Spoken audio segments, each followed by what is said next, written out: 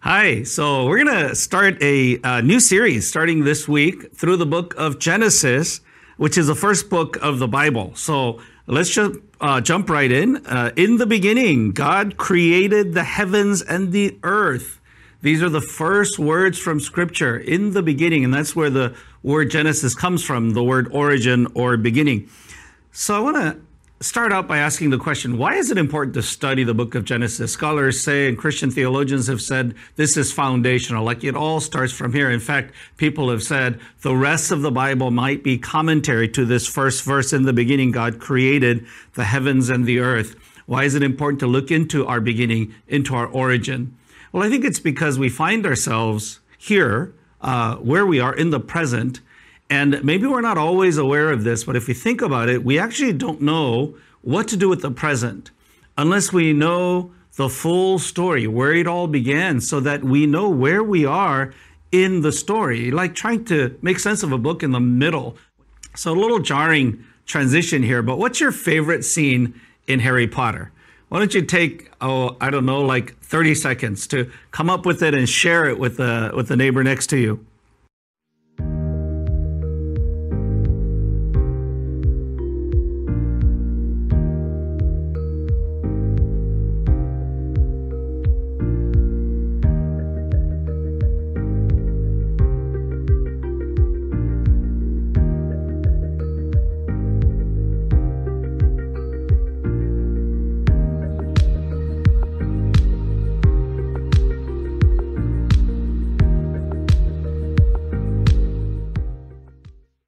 Well, for me, it's this scene.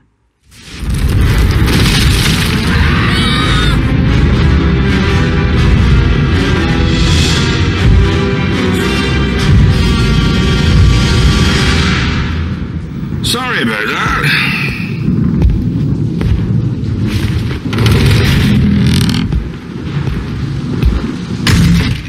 I demand that you leave at once. You are breaking and entering.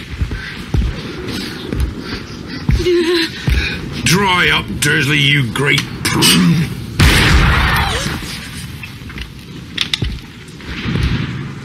Mind, I haven't seen you since you was a baby, Harry, but you're a bit more along than I would have expected, particularly round the middle. I'm not Harry. I am. Well, of course you are. Got something for you. Afraid I might have sat on it at some point, but I imagine it'll taste fine just the same. Baked it myself, words and all.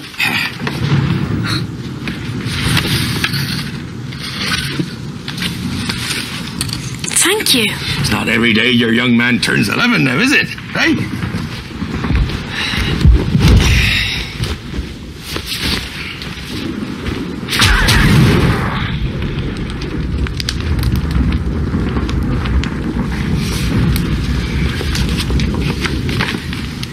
Excuse me. Who are you? Rubeus Hagrid, keeper of keys and grounds at Hogwarts. Of course, you'll know all about Hogwarts. Sorry, no. No? Blimey, Harry, didn't you ever wonder where your mum and dad learned it all? Learned what? You're a wizard, Harry. I'm a what? A wizard. And a thumping good one, I'd wager, once you trade up a little. No, you've made a mistake. I mean, I can't be a wizard. I mean, I'm just Harry. Just Harry. Well, just Harry. Did you ever make anything happen? Anything you couldn't explain when you were angry or scared?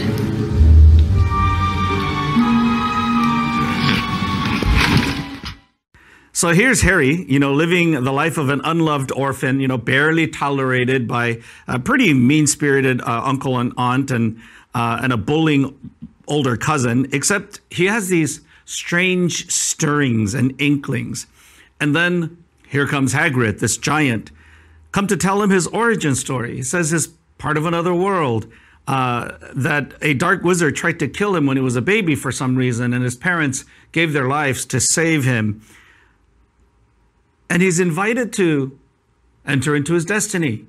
this is your past, and that's why you're here, and now here's this future. What if Harry said to Hagrid, Hagrid, it's okay, I'm just gonna go to like UI UX boot camp and become a coder. I'll be fine. Like, that would be absurd. So what does Harry get from this very powerful moment of encountering his origin story? I think he understands his present. He gets direction about his destiny. He understands his own life, like that strange scar and all the odd things that have happened around him time to time.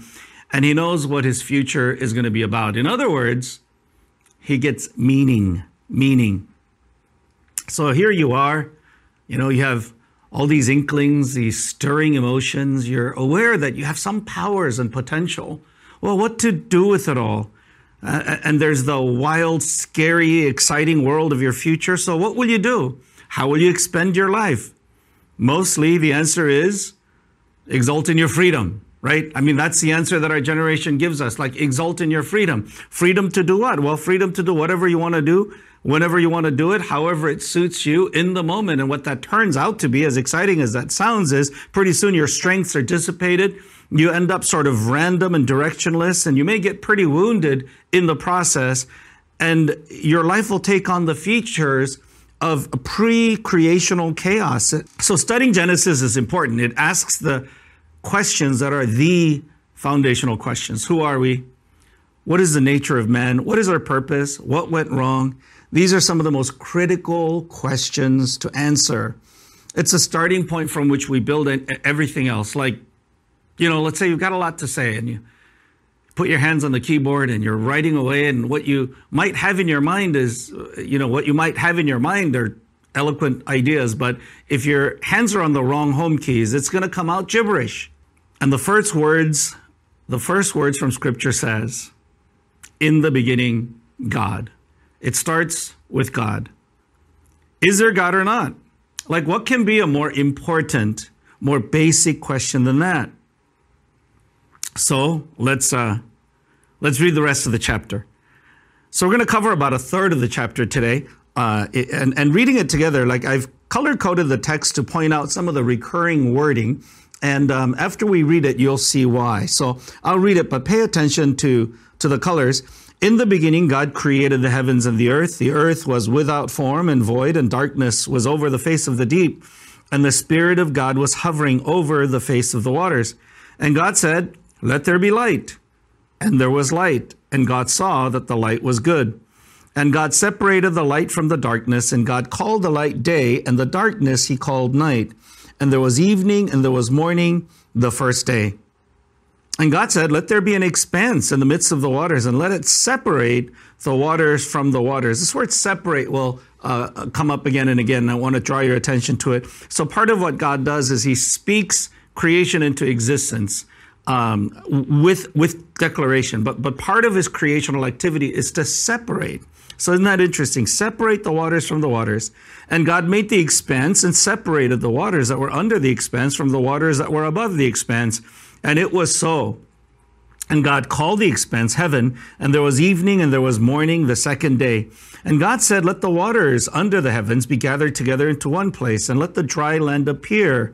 And it was so. And God called the dry land earth, and the waters that were gathered together he called seas. And God saw that it was good. And God said, "Let the earth sprout vegetation, plants yielding seed, and fruit trees bearing fruit, in which is their seed, each according to its own kind, on the earth." And it was so. The earth brought forth vegetation, plants yielding seed according to their own kinds, and trees bearing fruit, in which is their seed, according to its kind. And God saw that it was good. And there was evening, there was morning, the third day. Okay, so let's pause there. What are you noticing about the text? I think what you notice is there are recurring patterns. And God said. There is the content of what God speaks forth, and then the statement, "It was so." And then there is an evaluative statement, "God saw that it was good." And then the time marker, "There was evening and there was morning, the third day." I think the primary initial question when you're trying to understand what you're reading is, what genre is this? So given what we read, what genre is Genesis chapter 1. Right. Poetry. In other words, Genesis is not offered as a scientific report. Someone said that the new atheists who love pointing out how unscientific Genesis chapter 1 is, someone said they don't even know how to read. I think the interest of Genesis chapter 1 and 2 is to convey theological truths about who and why rather than how, which is a concern of scientific reportage. In other words, it's not about method, it's about meaning. So let's look at some of these recurring expressions. So God said, let there be light. It was so. God said, let there be. In other words, God's creational activity. The first few verses of Genesis ties the fact of God to the fact of creation. I think when we think about, like, is there God? That almost seems like a philosophical question immediately. And of course it is. But the question, is there a creator? Like, I think we can get some handles on that. And I think it leads to the question, like, what sort of place is the universe? This reality made of time, space, and matter. For a long time, the dogma in science was that this reality, time, space, and matter, always was. It always was there. Existed forever. And it's interesting, and I said that's dogma because I think it is. It's not a scientific statement. I think scientific statements are a lot more modest and measured and provable or disprovable. That statement is not. I think we get intimidated or misled by scientists who speak outside of their field of expertise. And man, like, all praise to science. I mean, the advancements of science and engineering and in medicine, like, yay, science. But I think because of the tremendous successes of science, the scientists take on this aura of, like, the modern day high priests of knowledge. And then I think they speak with that aura of authority into matters which are inherently not scientific. And it's not clear to me that the scientists who speak thus even understand that that's what they're doing. And so they say things that are just beyond science, such as a universe existed forever. Well, the Big Bang cosmology, which came along about 50 years ago, I think, and has now been firmly established as, nearly incontrovertible. It says that the universe began to exist. Like, there was, the expanding universe, and I'm sure all of you know about that. It goes back to what they call the singularity. And that's the point at which science starts. Like, that's observable, physical. But it began to exist. It began to exist. And I think, let me have two scientists, non-Christian, agnostic scientists, state the situation. Scientists can no longer hide behind a past eternal universe. They have to face the problem of a cosmic beginning. And that's from Alexander Vilenkin of Tufts University. I like this set of quotes from Robert Jastrow, who taught at Yale and Dartmouth. At this moment, it seems as though science will never be able to raise the curtain on the mystery of creation. For the scientist who has lived by his faith and the power of reason, the story ends like a bad dream. He has scaled the mountains of ignorance. He is about to conquer the highest peak. As he pulls himself over the final rock, he is greeted by a band of theologians who have been sitting there for centuries. Astronomers now find that they have proven by their own methods that the world began abruptly in an act of creation. And they have found that all this happened as a product of forces they cannot hope to discover. That there are what I or anyone would call supernatural forces at work is now, I think, a scientifically proven fact. So, if the universe began to exist, and whatever began to exist has a cause. Like, I mean, you can be stubborn and say, like, no, it has no cause. I mean, I suppose you can say that. It wouldn't make you reasonable, though.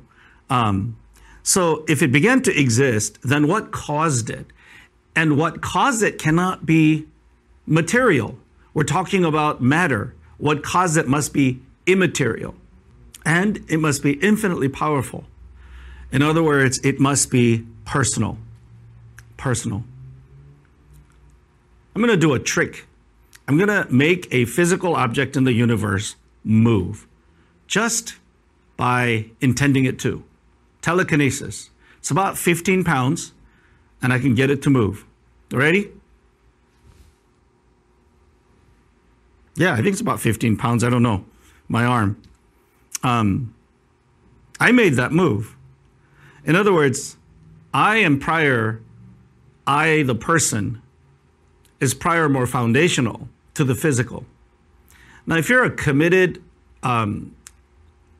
materialist, in other words, material phenomenon is all there is, then I didn't raise the arm just moved. And I think that's a real stretch. So personhood is prior to the physical. So God, the creator, who is personal, immaterial, infinitely powerful, it speaks creation into existence. What implication does this have for you? For me, I found that immensely comforting and exciting. I was 15, living in Los Angeles, unhappy home, alcoholic, violent father, unmotivated, nihilistic to the core, not very wealthy. I don't have a whole lot going for me.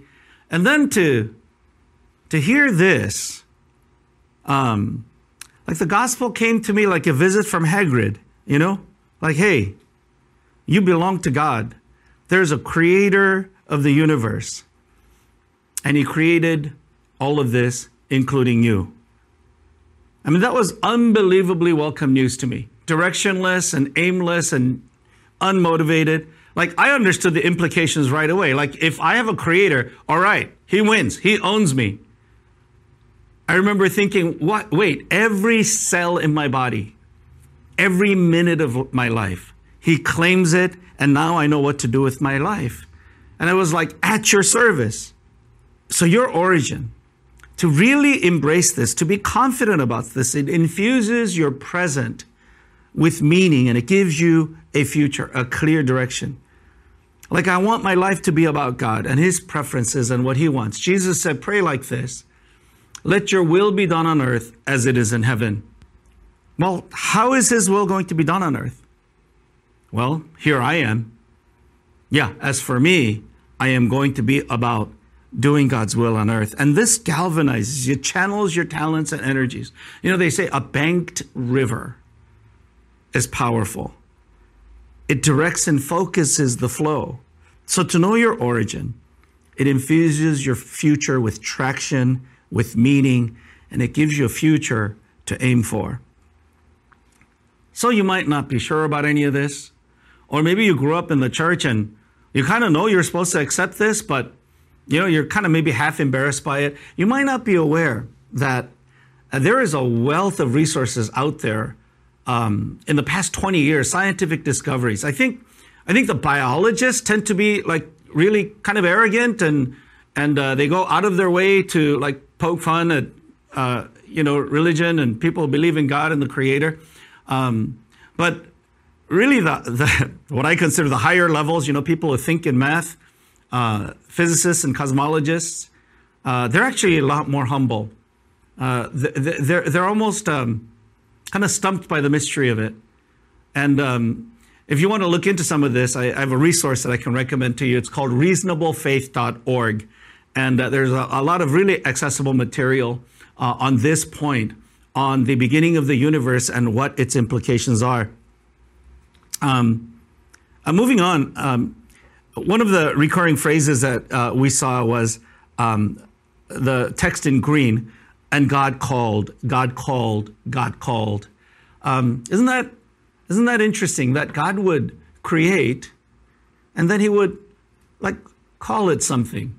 I don't know if you have that experience of, I do. I love trees, and my love for trees came later on in life. So I'm a little frustrated because I don't know the names of the trees. I didn't learn the names of the trees. I just went hiking and like, God, what kind of tree is that? And occasionally I'll learn a name. Oh, that's a poplar. That's an aspen. And when I learned the name, there's something about that experience that's kind of neat. It like kind of attaches you to the thing that you now have the name for. God named all of creation. In the New Testament, there's this verse in Romans 4:17 that God who gives life to the dead and calls things that are not as though they were. If there's one thing that Genesis 1 teaches us, it's this, that God speaks realities. So when God calls you something, it just is. Occasionally we have experiences of this. Back in 1987, when I was standing at the altar next to my wife, and the preacher pronounced us. You know, like in all the movies, that's where the archers have to like kill the bishop before he pronounces these words, right? I pronounce you husband and wife. And in some ways, those words create the reality. Or when Abraham Lincoln proclaimed all slaves to be free, proclamation of emancipation. Throughout the land, Mr. Lincoln says we're free. Those words created new realities. Well, how much more when God calls you sons, daughters? And you might feel like, no, I'm this worthless fellow, like our world, I think, just sort of crushes our self-esteem so that we can try to regain it through performing and jumping through hoops. Don't let the world call you anything other than what God calls you. And if you're a believer today, you know what God calls you. Mine, you're precious. Sons, daughters. And because he says so, it creates realities. And then there's another recurring phrase that I pointed out earlier, God separated. God separated. Now I want to introduce you to another word, swarm. Swarm. I don't know if you like swarming things, but God loves abundance. There are a number of these kinds of facts that people love. I think one of my favorites is that the biomass of the earthworm far outweighs the biomass of all human beings on Earth. So if the earthworms got organized, like they would defeat us in terms of sheer mass. Or how about this one? There are trees in the Amazon which contain species of beetles, like the number of species of beetles into the 700s, not 700 beetles, 700 species of beetles.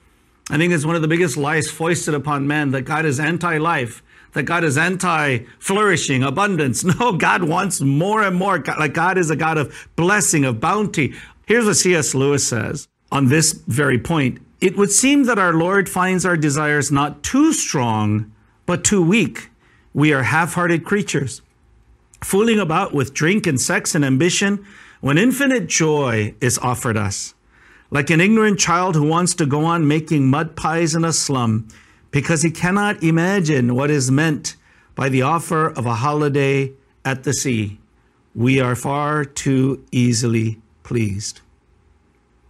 This boundary creating, separating, making space, and then filling the creation, which Genesis chapter 1 describes. These two aspects of creation are related.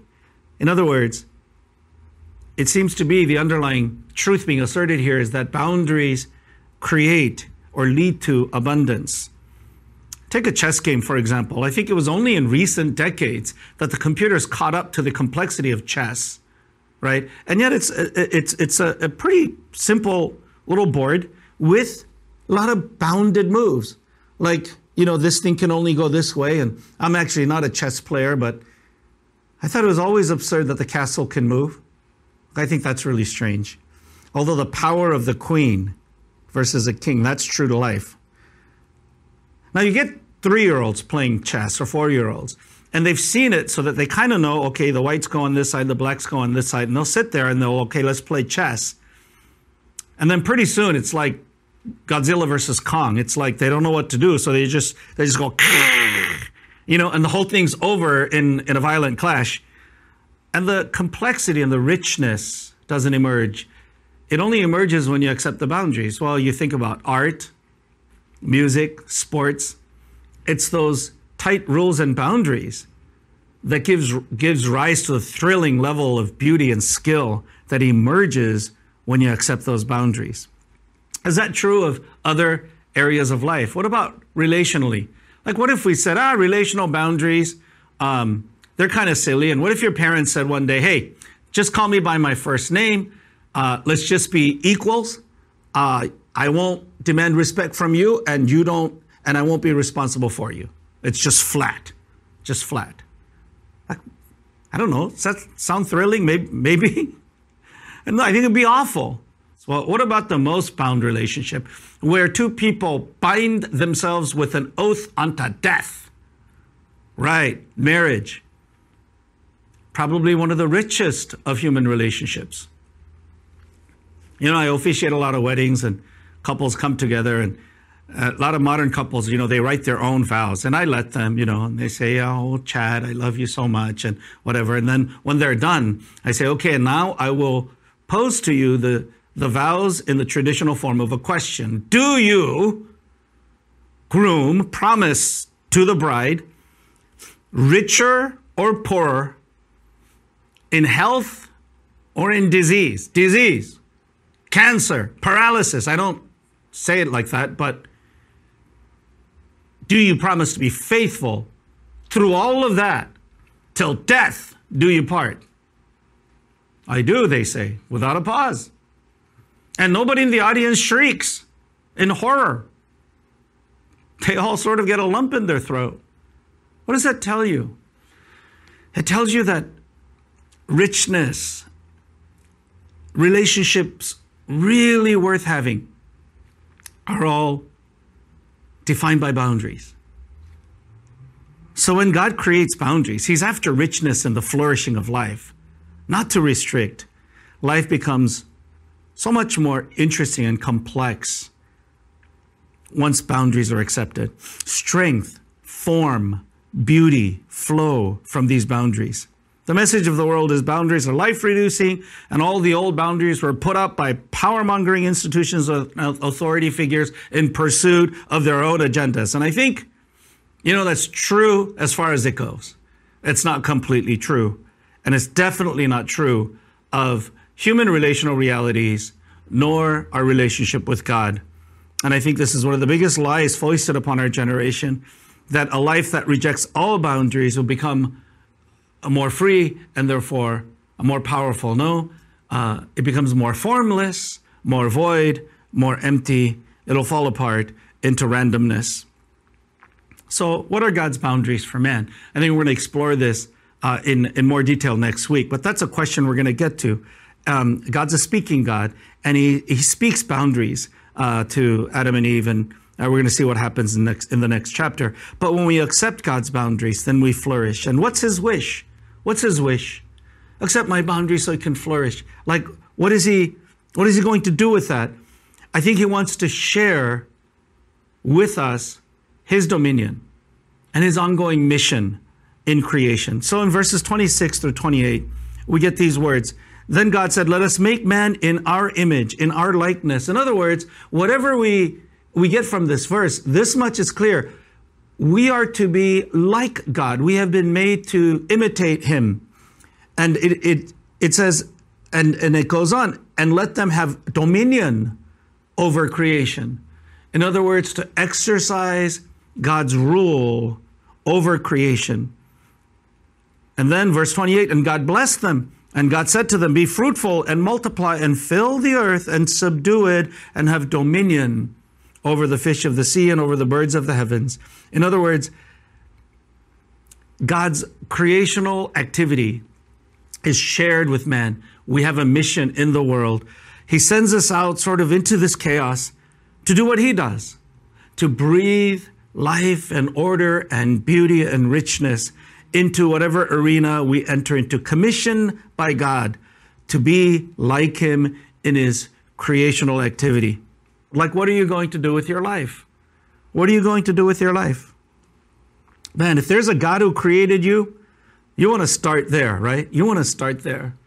And I get so surprised how many people leave that question fuzzy, as if it's a question that is not practical, like it's academic, it's luxury, it's philosophical, or it's an utterly absurd question. I think it's more absurd to find yourself here and never settle the question of origin. Just like, here I am, I guess. Like, what a thoughtless way to be. I think our existence cries out for a quest. Why am I here? Like, what's the story? And once you find the story, to place yourself at the right place in that story is the quest that we should all be engaged in, through which we're going to find a clear sense of purpose, know who we are, and know what to do with our lives. All right, so that's all I have. Before we close, I'd like to ask you to just take a minute, kind of consolidate what you heard. Genesis chapter 1, like if God's a speaking God, right? Like what is he saying to you? What jumped out at you? And why don't you take a minute, just kind of jotting down some thoughts, and then we'll close.